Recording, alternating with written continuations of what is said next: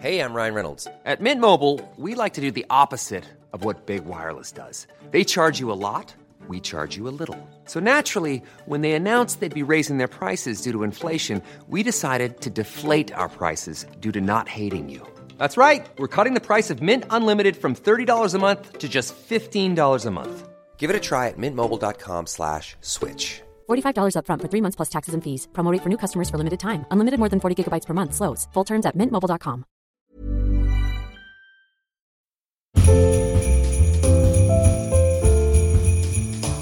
Kaupallinen yhteistyö, kauniisti kotimainen. Hello, hello, hello. Tervetuloa perjantain parhaisiin. Täällä Noora K. Ja Noora H. Viimeinen jakso ennen pian koittavaa joululomaa, koska jouluun on enää ihan tosiaan muutama hassu viikko. Joo, siis alle 2 viikkoa tätä äänitettäessäni. Eilen oli muistaakseni 2 viikkoa jouluun. Siis ihan hurjalta tuntuu. Ja jotenkin se tiivistyy nyt sitten tänä aamuna, kun me oltiin kauniisti kotimaisen semmoisessa ihanassa aamiaistilaisuudessa. Ja se on semmoinen tapahtuma, että se on mun mielestä sellainen, että aina kun se on, niin tietää, että joulu on tosi, tosi lähellä ja ihan nurkan takana. Ja siitä tulee melkein semmoinen, että tästä se nyt alkaa. Kyllä. Joo, oli aivan ihana aamiainen. Ja mä tykkäsin tosi paljon siitä ravintola Espasta. Mä olin siellä ekaa kertaa nyt ja oli kyllä harvinaisen viehättävä ravintola ja ruokakin on kuulemma oikein mainiota. Samaa mieltä. Mä olin kans ekaa kertaa siellä nyt. Mä en ole kauhean mukana tässä Helsingin ravintolaskenessä, niin eihän mä edes tiennyt, että siinä Haavisamandaa vastapäätä siinä kulmassa, missä on aina joku ravintola. Siinä oli aikanaan joku italialainenkin, sellainen hyvä treffi italialainen. Eihän mä taas edes tiennyt, että siinä oli ravintola vaihtunut. Mutta nyt oli aivan todella ihana yllätys, kun mentiin sinne sisälle. Tosi kaunis paikka ja ainakin aamupalan perusteella niin tosi hyvää ruokaa. Ihanat Karjalan piirakat. Joo, ja mä oon lukenut kyllä monen kehuja myös illallisruista, ja ne taitaa tarjolla myös lounasta. Okei, hyvä tietää. Ja hei, sitten siinä on vieressä Alexanderplatz, mikä on myös uusi ravintola, ja mulla ainakin ravintoloiden to-do-listalla. Tosin mä säästelen näitä kaikista parhaita ensi kevääseen, kun voi sitten syödä ihan kaikkea ilman mitään rajoitteita. Mä just olin sanomassa, että mä jotenkin muistelen, että me puhuttiin, että mennään sinne Alexanderplatziin sun raskauden jälkeen, että se säästetään siihen. Mennään sitten yhdessä ja syödään napatäyteen kaikkea ihanaa. Toivottavasti ne ei vaihda menuta ennen sitä, koska mä oon jo siis valinnut alkupää ja jälkiruuan. Ehkä sun täytyy sitten lähettää sinne viestiä etukäteen, että minulla on nyt tällainen tilanne, että olisiko mitenkään mahdollista syödä näitä ruokia. Ja kummankin ravintolan listat on itse asiassa semmoiset, että ei mitään semmoista turhaa piperystä ja hifistelyä. Mä oon vähän kyllästynyt niihin fine dining-paikkoihin, niin nämä on semmoiset rennot ja perinteisiä klassikkoja. Ainakin Alexanderplatz on hyvin semmoisia perinteisiin luottava ravintola.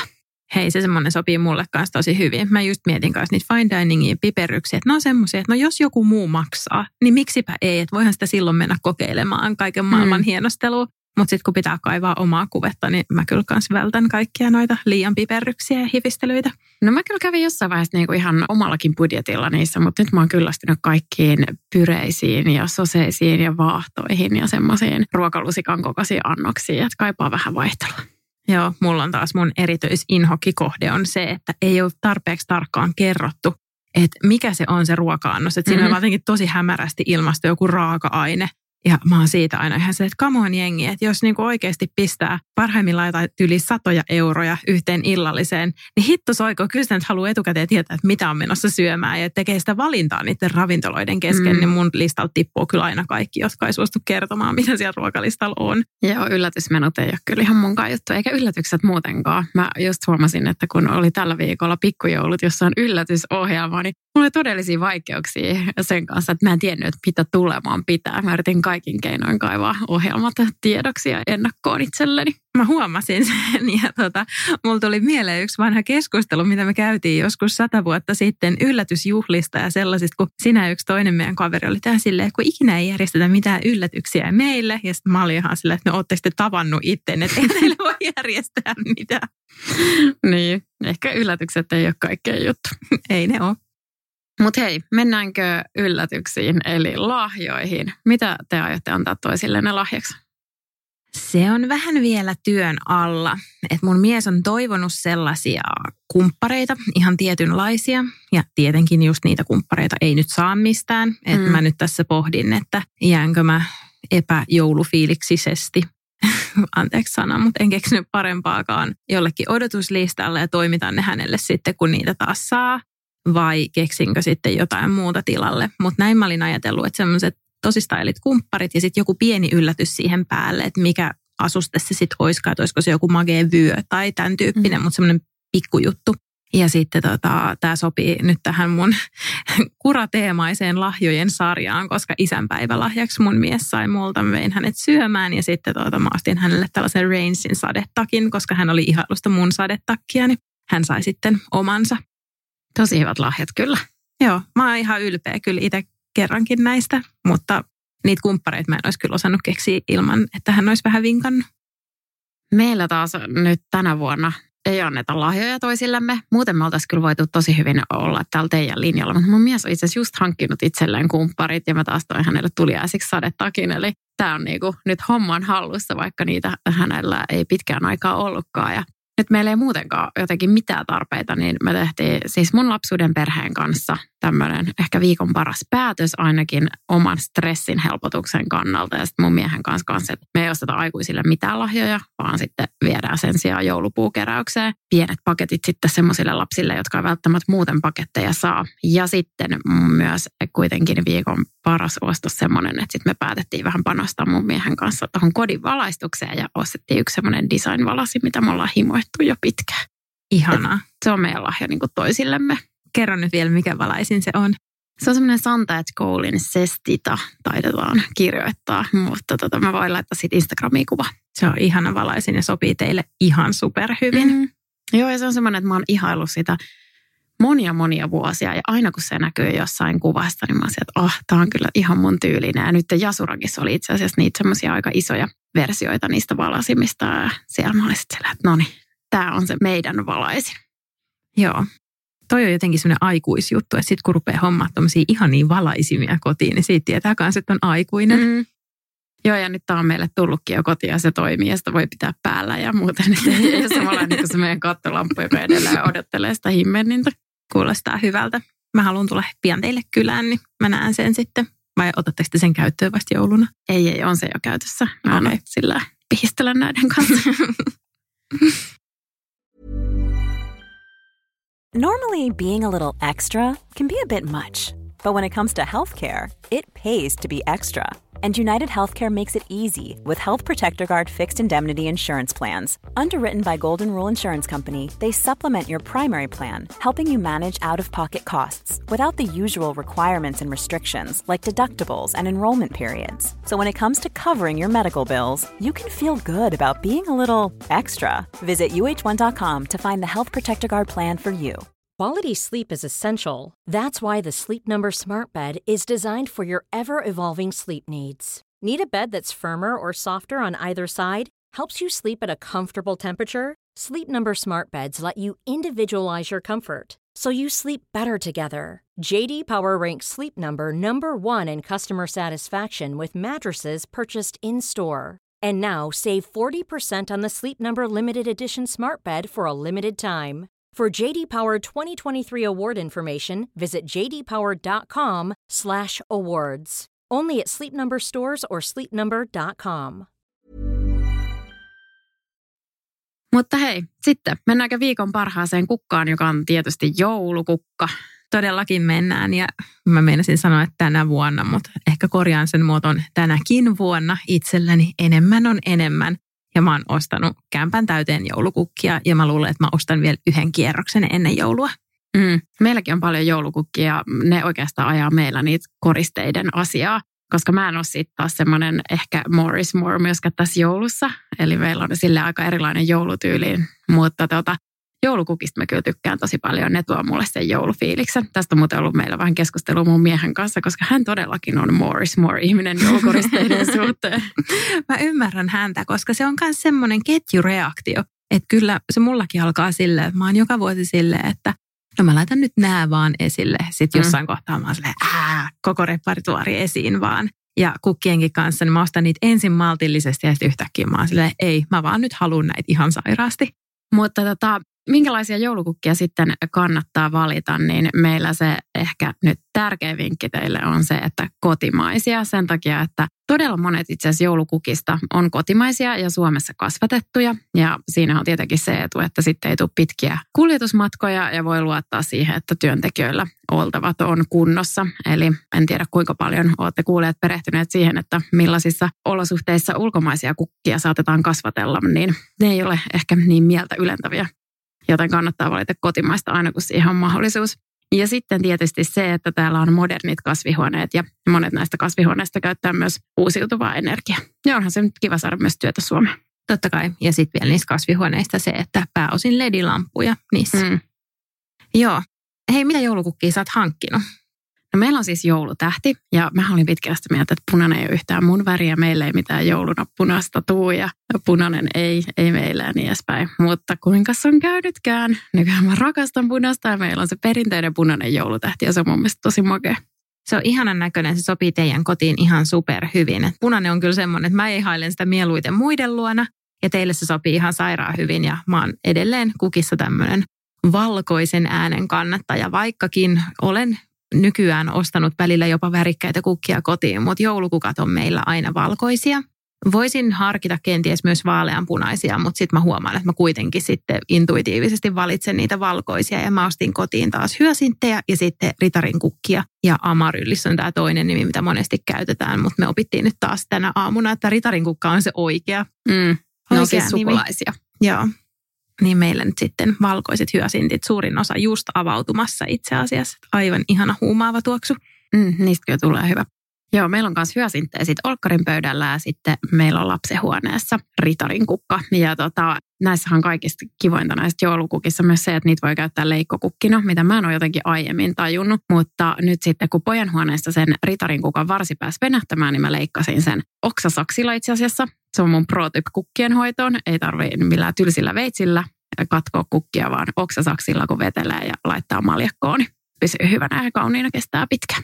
Mä käytän kans oksasaksia, mutta sitten mulla on pro-tip vielä. Tulppaanit taas on niin juoppoja, että niille voi käyttää tavallisia saksia, että ne vähän sulkee sitten niitä imupintoja. Mutta joo, mä käytän kans oksasaksia tohon ja mäkin on jo yhden kierroksen napsinut leikkukukiksi niistä ritarin kukista, että kun ne varret tosiaan sit voi kasvaa tosi pitkiksi ja ne on näyttäviä kyllä maljakossakin. Ja sitten meillä on vielä yksi pro-tip siihen. Eli voi laittaa kumpparin tai teipin siihen varren ympärille, niin se ei ala rullautumaan, koska ritarin kukan varsi on semmoinen hassu, että se menee kiharalle. Joo, eli se oikeastaan suorastaan kannattaa tehdä se, että laittaa siihen semmoisen pienen remmin pitelemään paikallaan. Joo. Ja sitten jos joulutähden haluaa leikata leikkokukaksi, niin se kannattaa kastaa kiehuvaa veteen, niin sitten sieltä ei tule sitä semmoista maitiaisvuotoa. Joo, ja siis se toinen vinkki oli, että johonkin palavaan kynttilään. Tätä me ei kyllä hyvällä tahdolla voida paloturvallisuussyistä suositella, mutta tämmöinenkin vanhan kansan niksi siihen on.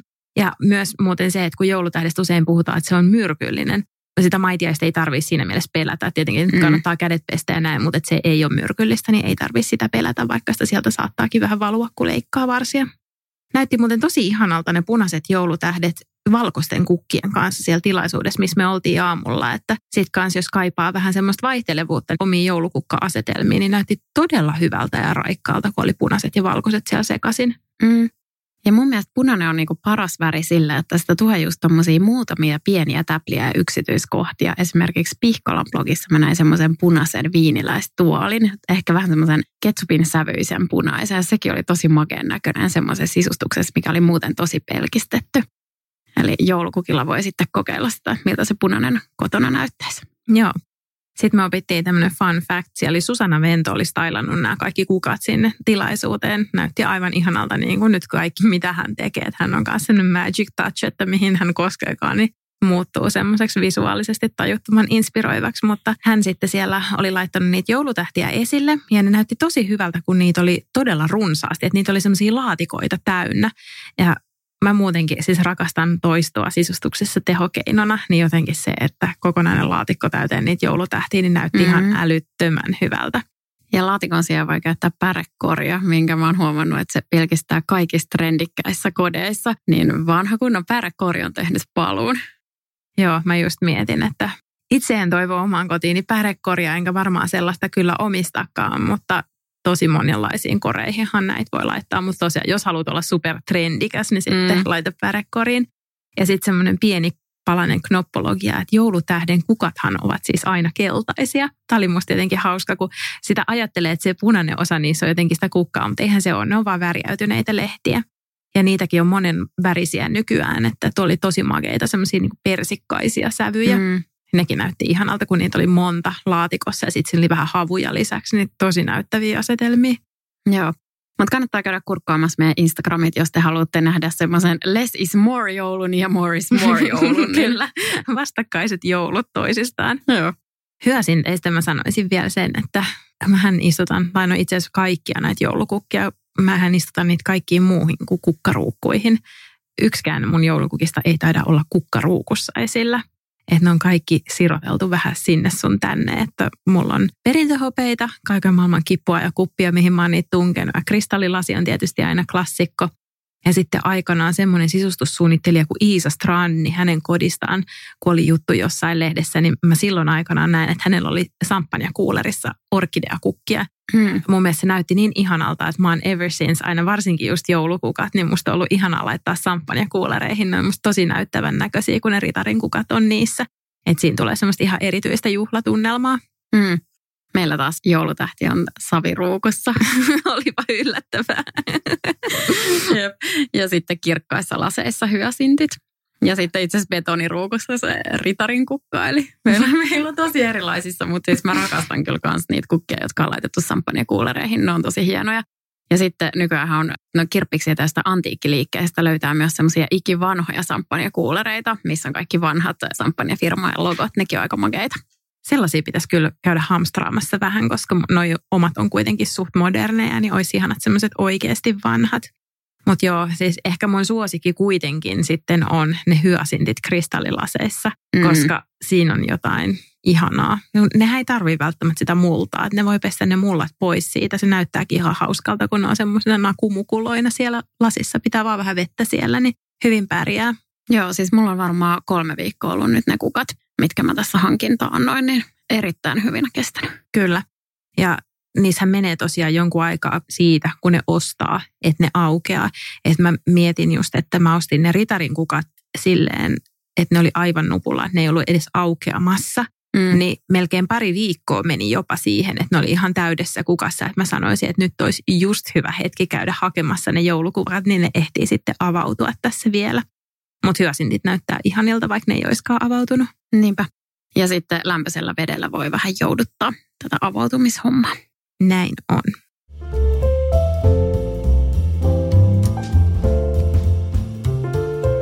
Mutta jes, mennäänkö sitten viikon parhaisiin jouluruokiin? Joo, mennään. Viimeksi puhuttiin vähän siitä, että ollaanko perinteiden ja tapojen orja, että voiko siitä joulupöydästä muuttaa mitään vai ei. Mutta ootko sä nyt tässä joulun alla syönyt mitään erityisen ihanaa? Tai aiotko sä nyt kuitenkin kokeilla jotain uutta tänä vuonna? No mä oon nyt tehnyt tämmöistä listaa sellaisista ruuista, mitkä tuo joulufiiliksen ja joita mä voin syödä, koska sit mä en halua, että iskee se paniikki 2 päivää ennen sitä joulukauppaan menoa. Mutta mä en ole nyt mitään erityisen joulusta kyllä kokannut viime aikoina. Okei. Muistaakseni, kun Gloria Ruoa ja Viinin kannessa oli toissa talvena kai, muistaakseni semmoinen lämmin salaatti, missä oli kikherneitä ja ruusukaalia ja tollaista. Ja se oli ihan siis superhyvää. Joo, ja itse asiassa mehän syötiin teillä sitä. No niin syötiinkin. No se tuli mulle jotenkin yhtäkkiä mieleen, kun mä näin siinä K-ruokalehdessä, minkä mä taisin postata Instastoreihinkin joku viikko sitten, että ihan vaan siis tietysti niitä ruokalehtisiä, mitä napataan marketeista mukaan, niin siinä oli tosi hyvän kuulosia joulureseptejä ja muita. Mun on pakko kertoa tähän, siis mä hävettän ihan älyttömästi. Mä en ole en lapsena, en teininä ikinä varastanut yhtään mitään, mutta nyt mä taisin itse asiassa vahingossa varastaa. Mitä? Koska mä olin siis kaupassa ja sitten meille ei ole tullut pirkkalehteä postilakon takia. Ja mä huomasin, että siinä kassalla oli pirkkalehti jaossa ja sitten mä olin jo maksanut itsepalvelukassalla mun ostokset. Ja sitten mä olin silleen, että Että hitsi, että tossahan toi Pirkkalehti, että onpa kiva, että ne on laittanut niitä tähän kassalle jakoon, että kun nyt postilakoon takia ei ole tullut Pirkkalehteä kotiin. Sitten mä vedin siihen kassalle, sanoin sille kassaneidille siinä, tervehdin iloisesti häntä, sanoin hei, ja sanoin, että mä otan tästä yhden tämmöisen mukaan, nappasin sen ja sitten lähdin siitä vaan kävelemään kotiin kohti. Sitten kotona mä katsoin, että siinä kannessa lukee, että 0 euroa, minkä mä näin kyllä isolla, mutta pienellä alla lukee, että plussakortin omistajille muille 4,90. Ja mulla toki on plussakortti, jopa semmoinen musta versio siitä. Kyllä, tätä ette ehkä tienneet, mutta next level perheenäidit. Jep. Meillä ei ole mitään mustia ameksei, meillä on mustat plussakortit. Kyllä. Eli tämä lehti kyllä kuului minulle, mutta kassaneiti varmaan tässä hieman ihmetteli, että siellä vaan joku random tulee ottaa tuosta maksullisen lehdin messiin näyttämättä mitään kortteja. Mulla on jotenkin sellainen fiilis, että sä et ehkä kuitenkaan ainoa. Ja se voi olla, ja sitten se oli tosi hämmentävästi se 0 euroa siinä paljon isommalla kuin se pieni hinta. Mutta silti mä koen nyt tarvetta tunnustaa tämän mun rikoksen tässä. Okei, mä annan sulle anteeksi koko K-ryhmän puolesta. Joo, mutta ei tässä Pirkkalehdessä, vaan siinä K-ruokalehdessä. Sen saa kyllä ottaa ihan ilmaiseksi, ei tarvitse pelätä. Niin siellä oli semmoinen lämmin rosollipelti.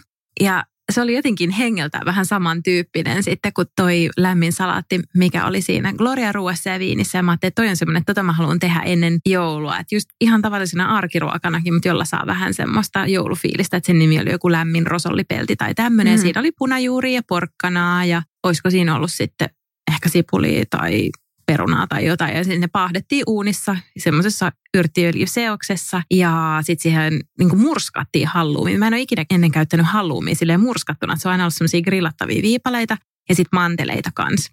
Niin mä oon kerran jo kokeillut vähän niin kuin sen mukaan, että mitä kaapista sattui löytymään, niin vähän sen lämpimän salaatin ja tämän risteytystä. Ja se oli kyllä ihan älyttömän hyvää. Mä ajattelin, että tätä mä voisin sitten ihan niin kuin puhtaana rosollipeltiversiona tehdä ainakin kerran ennen joulua. Joo.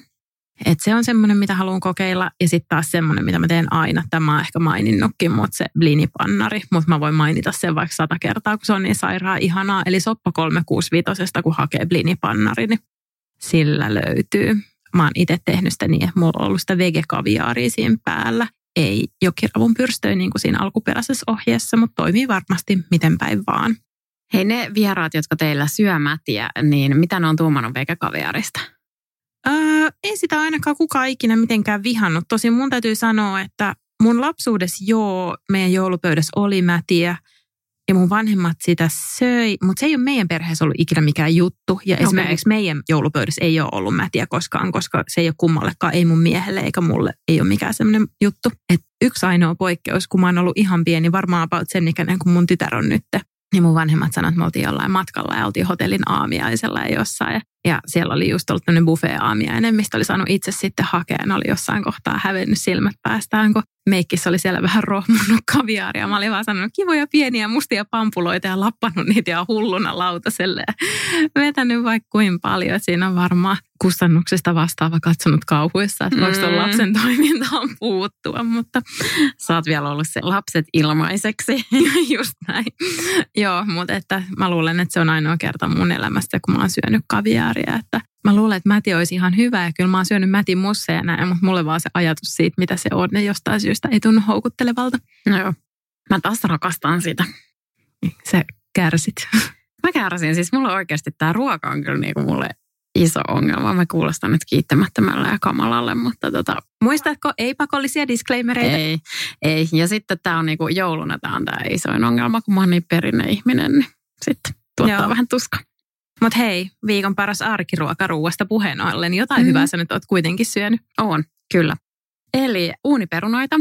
Jatkaa tätä mun ysäriklassikkojen teemaa. Mä oon nyt kokeillut lohikiusausta ja kanaviilokkia ja uuniperunoita ja ties vaikka mitä. Mutta Gloria-ruoan ja viinin ohjeen löytyy kanssa itse asiassa varmaan sieltä Soppa 365. Sieltä löytyy melkein kaikki GRVn ohjeet. Eli Gloria-ruoka viini näin tuttujen kesken GRV. GRV. Kyllä. Mutta oli ihan älyttömän hyvä semmoinen fetatäyte, mihin tulee myös paahdettuja kikherneitä. Ja sitten sen lisäksi mä tein semmoisen tonnikala-täytteen, mikä pääsee aika lähelle piknikin uuniperunatäytteitä. Okei. Koska mun mielestä ne on tosi hyviä. Ja se johtuu varmaan siitä, että se on todella rasvaista se niiden uuniperunoiden kastike. Mutta mä teen siis tosi simppelin kastikkeen, mihin mä laitan vaikka crème fraîchea, tonnikalaa, kapriksia ja punasipulia. Sitten vähän mustapippuria tai jos on valkopippuria, niin sitä, aavistus suolaa ja vähän sitruunamehua, niin tulee todella hyvä. Ja tosi simppeliä.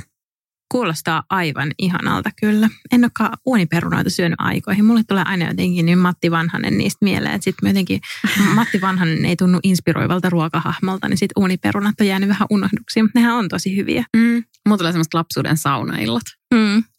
Mutta crème fraîche on ollut myös osa minun arkiruokamenestystäni, joka on todella hämmentävä menestys, koska crème fraîchen lisäksihän tähän tulee vain 2 muuta ainetta. Tämä on siis tämmöinen, minkä mä hätäpäissäni kyhäsin lapselleni yksi kerta omaa, että silloin jo lounasnälkä ja mä en ole vielä käynyt kaupassa enkä mitään, että mitäs täältä kaapista löytyisi, mistä voisi jotain kyhätä.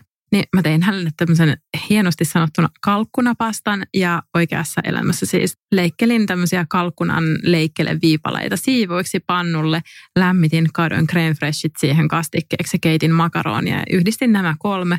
Hän oli aivan haltioissaan siitä ja se oli tosi hyvää ja hän otti lisää ja mä olin ihan silleen, että miksi mä edes vaivaudun yrittämään mitään tämän monimutkaisempaa. Ja mä oon huomannut ihan saman. Mun lapsi rakastaa niitä perinteisimpiä kotiruokia ja mitä helpompia, niin sitä parempia.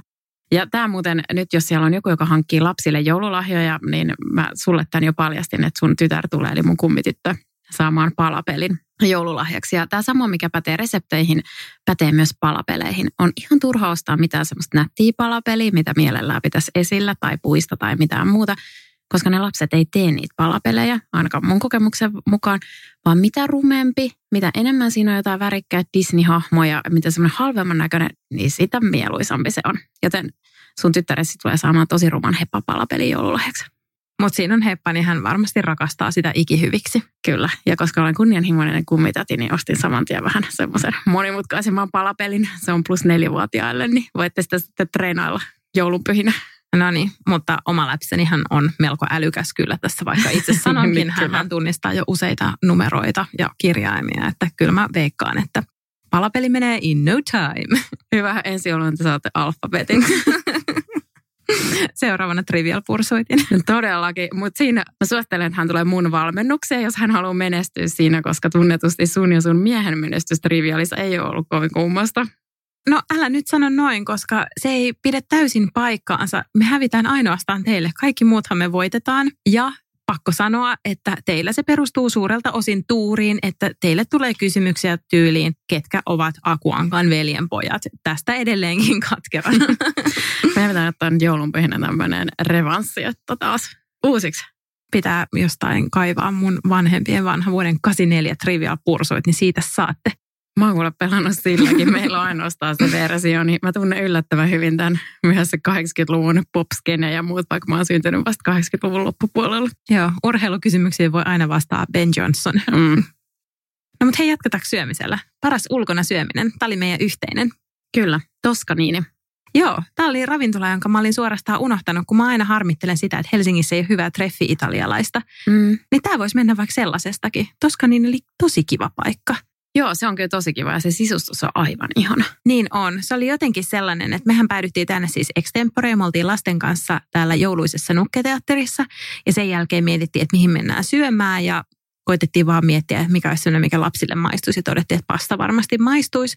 Mihin mennään pastalle ja tupsahdettiin vähän sattumalta sinne sisään. Se oli jotenkin todella ihana kokemus, kun oli jouluvalot ja boulevardi oli pimeänä ja kaikkialla tuikki. Ja sitten se oli sellainen lämmin ja kutsuva ja sitten me vielä saatiin sieltä pöytä ja se oli jotenkin tosi kiva se vastaanotto ja okei, vähän hirvitti, että siinä oli semmoiset baariakkaratyyliset tuolit, mutta sekin meni tosi hyvin. Ihana miljöö ja mun täytyy sanoa, että mä en muista, koska mä olisin syönyt niin fantastisen hyvää pastaa viimeksi. Mä söin cacio et pepen, vitsi se oli hyvä.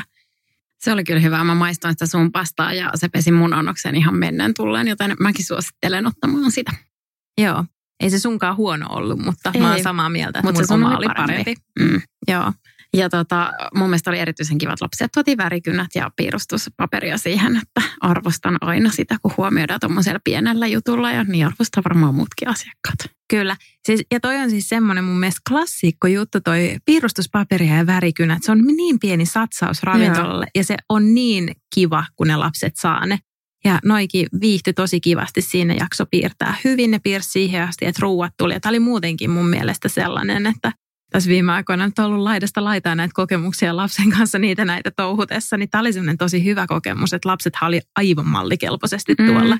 Ei mitään sekoilua, että se oli tosi kiva se, kun käytiin siellä. Niin oli, mäkin tykkäsin ja niin tykkäsin myös mun poika, että muistelee innolla sitä pastaa ja myöskin nukketeatteri. Joo, se oli tosi kiva se nukketeatteri kyllä, että jos joku nyt vielä miettii näitä joulun menoja ja jos siellä nukketeatteri Sammolla vielä on jotain näytöksiä, niin kannattaa kyllä mennä. Mulla tuli jotenkin mun oma lapsuus siitä mieleen. Siinä oli vähän semmoinen käpyläfiilis. Mä oon siis kasvanut käpylässä lapsuuteni ja nämä batiikkivärityt huivit ja muita, mitä siellä näkyi siellä lavalla, niin ne oli varsin tuttuja silloinkin ja vähän sellainen niin kuin, kotikutoinen taiteellinen meininki, niin kyllä. Herätti lämpimiä lapsuusmuistoja. Mulla ei kyllä tullut. Mun lapsuus onkin taas mennyt vähän erilaisissa paikoissa, että Lontoossa, Los Angelesissa, Munkkiniemessä ja Espoossa, niin täytyy sanoa, että batiikkivärjäys loisti poissaolollaan. Kyllä, voin vaan kuvitella.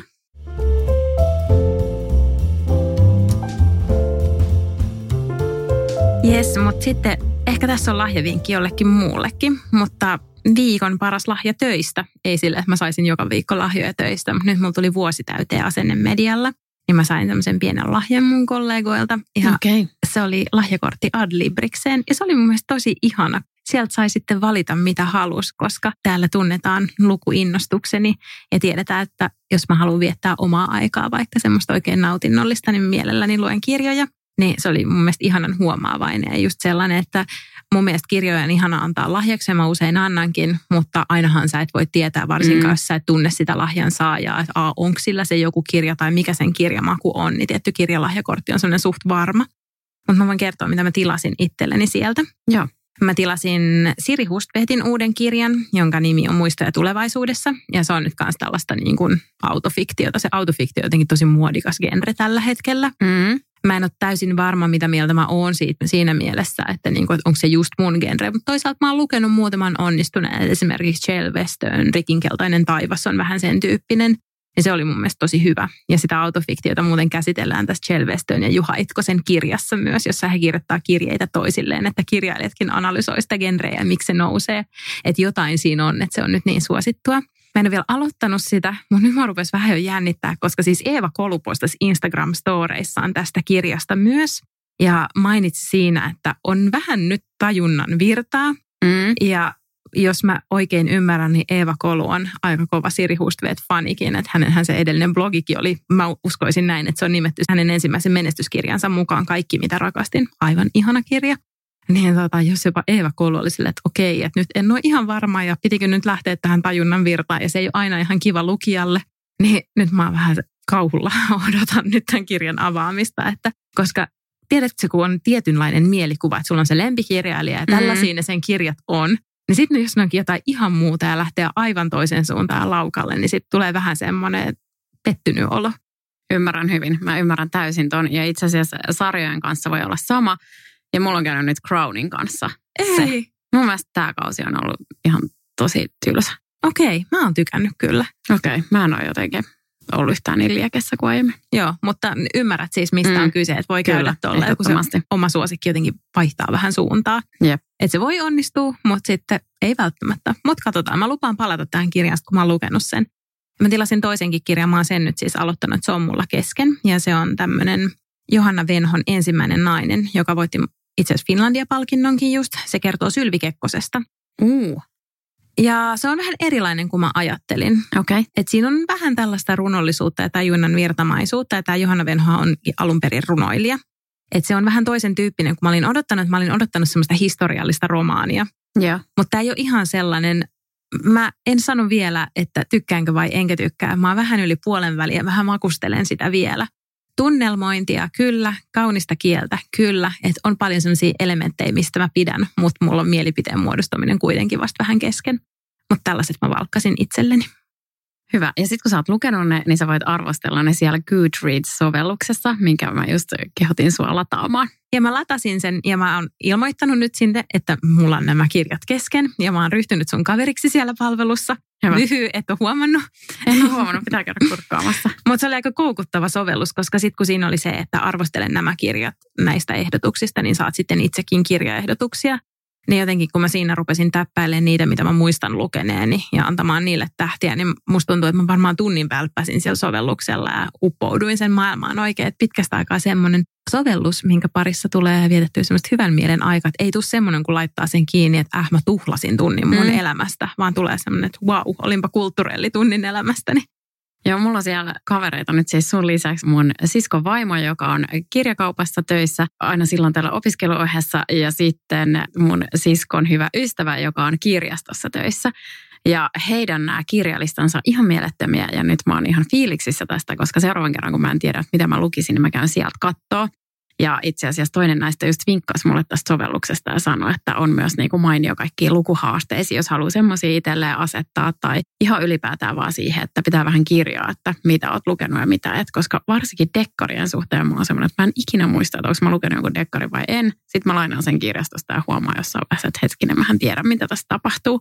Ja mä en myöskään ikinä osaa suositella mitään kirjoja, koska mä en muista, mitä mä oon lukenut, mutta jatkossa osaan. Toi on erittäin hyvä pointti, koska mä just mietin viime jaksoon, kun piti miettiä, että mikä oli paras kirja, minkä mä luin vuoden aikana. Vaikka mä tiedän, että mä oon lukenut siis useita kirjoja, varmaan useita kymmeniä, niin sit mä ei pysty sanomaan, että jos ne pitäisi listata, ei mitään hajua. Ja sit toi on ihan hirveä antikliimaksi, jos sä aloitat kirjaa ja oot jossain kohtaa silleen, että ei hitto, mä oon lukenut tän. Niinpä. Mun tekisi mieli asettaa meille joku lukuhaaste ensi vuodelle. No voit sä asettaa. Mikä olisi semmoinen sopiva määrä? En mä tiedä, kirja viikossa. Sekin voi olla aika tiukka. Riippuu tietty kirjan niin kuin pituudesta, mutta osa on sitten semmoisia järkäleitä, että mulla on kyllä melko mahdottomuus saada luettua kirjaa viikossa, jos on joku 600 sivua, koska siis mä oon semmoinen, että kun mä alan lukea kirjaa illalla, niin mulla riittää se 5 minuuttia ja mä nukahdan sen jälkeen se kirja kädessä. Et toisin kuin muut semmoiset ihmiset, jotka saattaa lukea sitten tuntitolkulla, niin mulle se toimii myös unilääkkeenä. Joo, ja sitten tuossa on tietysti se, että kun mulla nyt lukuaikaa on erityisesti päiväuniaika viikonloppuisin, niin myös mun lapsi lakkaa nukkumasta päiväunia ensi vuoden aikana. No ehkä se kirja viikossa on vähän kunnianhimoinen, mutta kirja kuukaudessa on varmaan tosi helppo. No se on helppo. Pitäisikö ottaa 3 kirjaa kuussa? Joo, se on hyvä. Otetaan se. Joo, ja sitten voidaan miettiä, että otetaan sinne jotain semmoisia genrejä, mitä ehkä muuten ei tulisi luettua. Ehkä 2 semmoista oman niin kuin, mukavuusalueen ulkopuolella. En mä halua mukavuusalueen ulkopuolella kirjoa, kun se on mun nautinto. Niin, no okei, harkitaan tätä vielä, mutta 3 kirjaa kuussa. Tehdään niin. Sitten ihan mini-pieni nosto, mutta viikon paras tukkanipsu on Gauharin hainhammas. Kuka muistaa vielä hainhampaat 90-luvulta? Minä muistan. Ja sellaiset, että jos sä olit autossa, joka kiihdytti nopeasti, niin sä aina ihanasti niin kuin upottui oikein sinne päänahan sisään, kun jos löi pään siihen selkänojaan auton lähtiessä liikkeelle. Niin hainhampaat ovat nyt palanneet. Mä en tiennyt vielä, että olenko mä valmis niihin, mutta toisaalta nyt mä olin valmis niihin donitseihinkin tänä vuonna ja omistan niitä useita kappaleita ja samoin hiuspantoja useita kappaleita, niin tää on varmaan samaa jatkumoa sitten. Gauharilla oli oikein erityisen nätti hainhammas nipsu sitten. Niillä on muutenkin ihanat tukkajutut. Niillä on. Mäkin sain sinne lahjakortin, niin vastiin sillä 2 uutta pinniä ja semmoisen mustan pannan. Se on muuten hauska huomaa aina, että mitä käy niille hiusjutuille, jotka ei ole enää trendikkäitä. Oletko huomannut, että niitä käytetään aina meikinpesussa? Kaikilla on joku niin vanha semmoinen trikoopanta, mitä jossain vaiheessa oli. Niin semmoinen, kun pestää meikkejä tai sitten just hainhammas. Mä en kyllä allekirjoita tätä. Etkö? Mä taas olen huomannut, että kaikilla mun kavereilla, että sitten kun ne pesee meikkejä, niin ollaan jossain reissussa tai muuten, niin sitten sieltä aina löytyy joku semmoinen ikivanha trikoopanta tai hainhammas tai muu. Okei, mä laitan vaan niitä, mitä mulla on muutenkin, niitä tukkajuttuja, niin mä otan vaan jonkun. Mä en aina laita edes pantaa, että mä saatan tehdä vaan semmoisen tiukan nutturan. Joo. En mäkään laita pantaa ja sit mä aina kadun sitä syvästi, kun sit mun puolet etuhiuksista kastuu. Ja kun mulla on luonnon kiharatukka, niin jos mä oon muuten suoristanut hiuksista, mä olen sellainen kihara etutukka. Okei. Ja sit mä tosi usein käyn suihkus illalla, niin mä en pelkästään pese meikkejä, vaan niin kuin, että mä menen sit ihan suihkuun, niin suihkuspesen samalla, niin ehkä sekin vaikuttaa, että mulla ei ole mitään erillisiä tällaisia hiusjuttuja siihen iltapesuun. No joo, tuli vähän pitkät lörpöttelyt, vaikka lupasin, että oli pitkä. Mä huomaan muutenkin, että meillä on pikkusen lähtenyt lapasesta nämä podcastien pituudet tässä loppuvuotta kohti, mutta ehkä joku ilahtuu. Niin hei, sitä saa mitä pyydetään. Meitähän pyydettiin paljon pidempiä jaksoja, niin täältä kuulkaa pesee. Joo, varokaa mitä toivotte. Mutta lomia ei kyllä peruta, vaikka toivottiin, ettei pidettäisi joululomaa, mutta siihen mä en ole kyllä ihan vielä valmis. En mäkään, ei todellakaan, että niin kuin kaikista jutuista, niin välillä täytyy pitää taukoa ja kerätä voimia ja ideoita ja luovuutta ja muutenkin jouluna ihana viettää aikaa perheen ja ystävien parissa. Jep, just näin. Mutta hei, sitten viikon parhaat vinkit välipäiville, eli kun vietät sitä aikaa perheen ja ystävien kanssa tai vaan chillailet kotona, niin nämä on tämmöisiä, mitä mä en vielä ole itse lukenut tai katsonut, mutta mitä aion itse tehdä välipäivinä.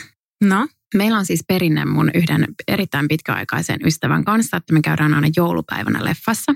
Ja nyt tämä perinne on ollut tauolla tosi pitkään, koska me ollaan reissattu aina toiselle puolelle Suomeen joulupäivänä ja se päivä on mennyt siihen.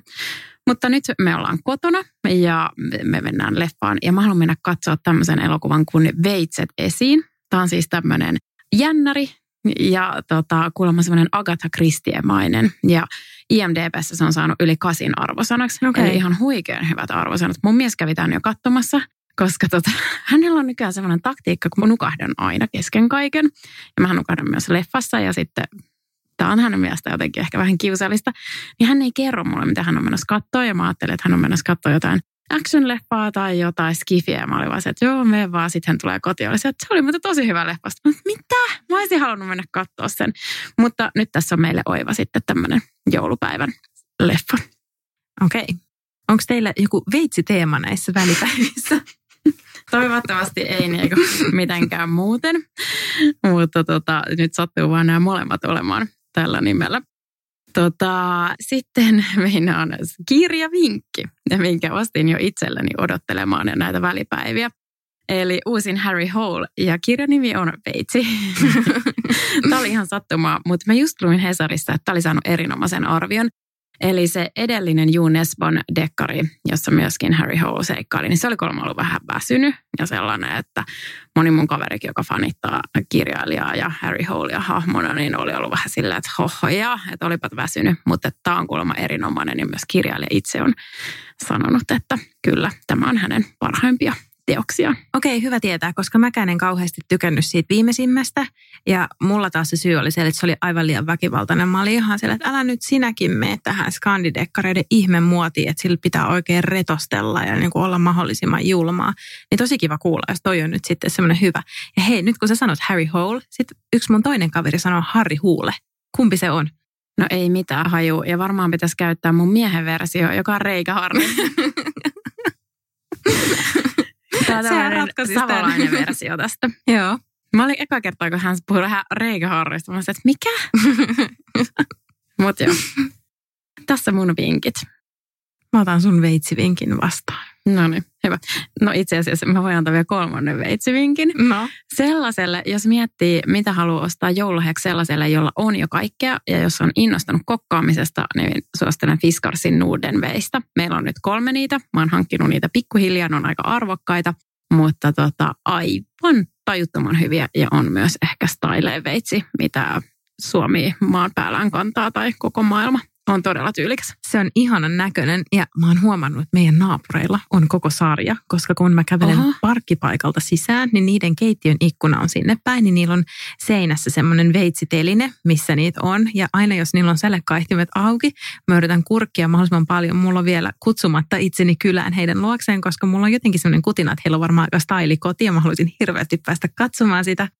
Ja mä vilkuilen aina sieltä ikkunasta sisään, niin tämän mä oon laittanut merkille, että heillä on ihana Norden-rivistö siinä ja sitten mä aina kuolaten katson sitä.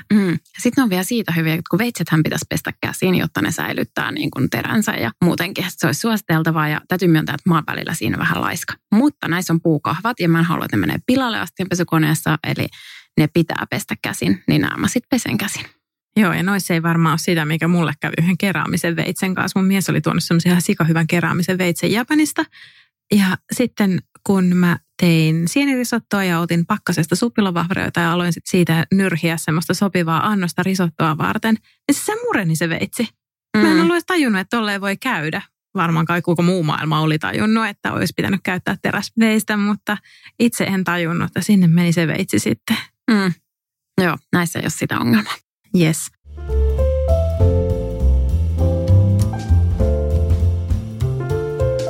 Mut hei, viikon paras asu. Onko meillä molemmilla viikon paras asu?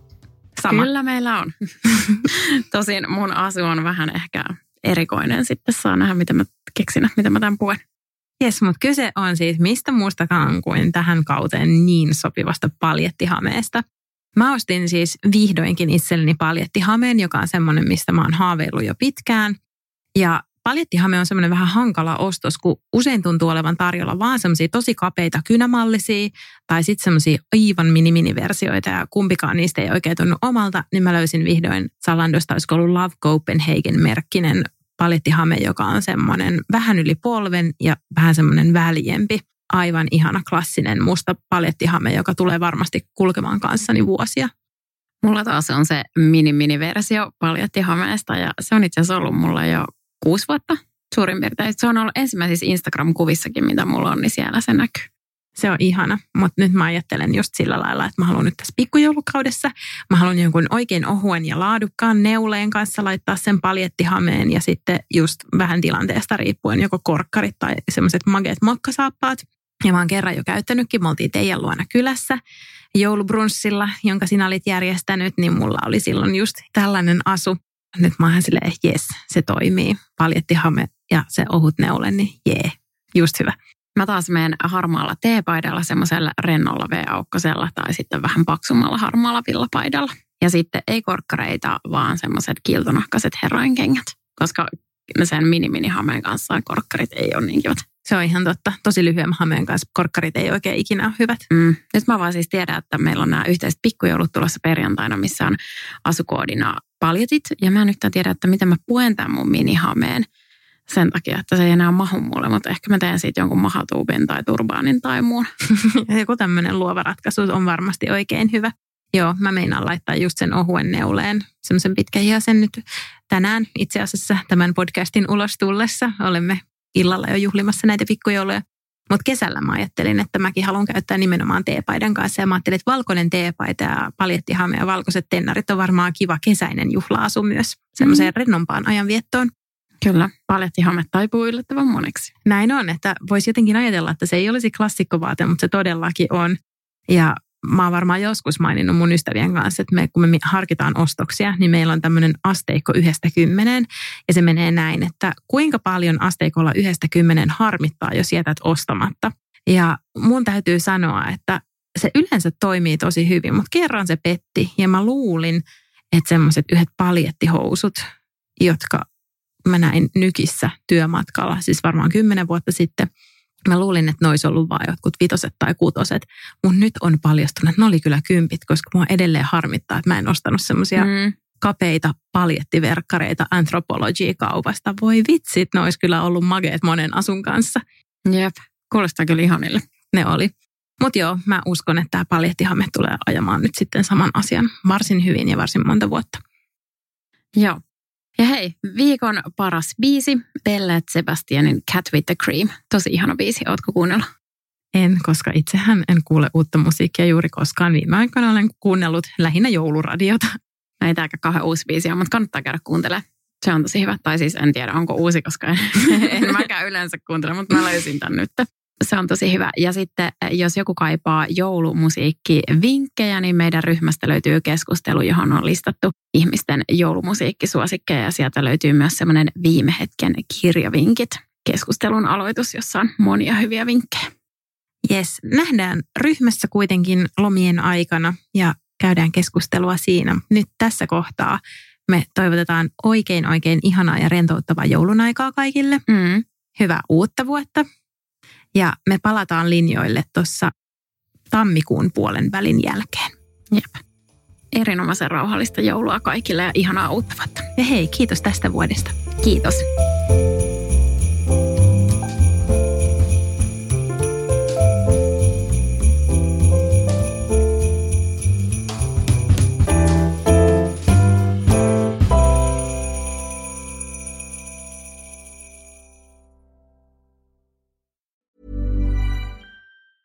Planning for your next trip? Elevate your travel style with Quince. Quince has all the jet-setting essentials you'll want for your next getaway, like European linen, premium luggage options, buttery soft Italian leather bags, and so much more. And is all priced at 50 to 80% less than similar brands. Plus, Quince only works with factories that use safe and ethical manufacturing practices. Pack your bags with high-quality essentials you'll be wearing for vacations to come with Quince. Go to quince.com/pack for free shipping and 365-day returns. Flexibility is great. That's why there's yoga. Flexibility for your insurance coverage is great too. That's why there's United Healthcare Insurance Plans. Underwritten by Golden Rule Insurance Company, United Healthcare Insurance Plans offer flexible, budget-friendly coverage for medical, vision, dental, and more. One of these plans may be right for you if you're, say, between jobs, coming off your parents' plan, turning a side hustle into a full hustle, or even missed open enrollment. Want more flexibility? Find out more about United Healthcare Insurance Plans at uh1.com.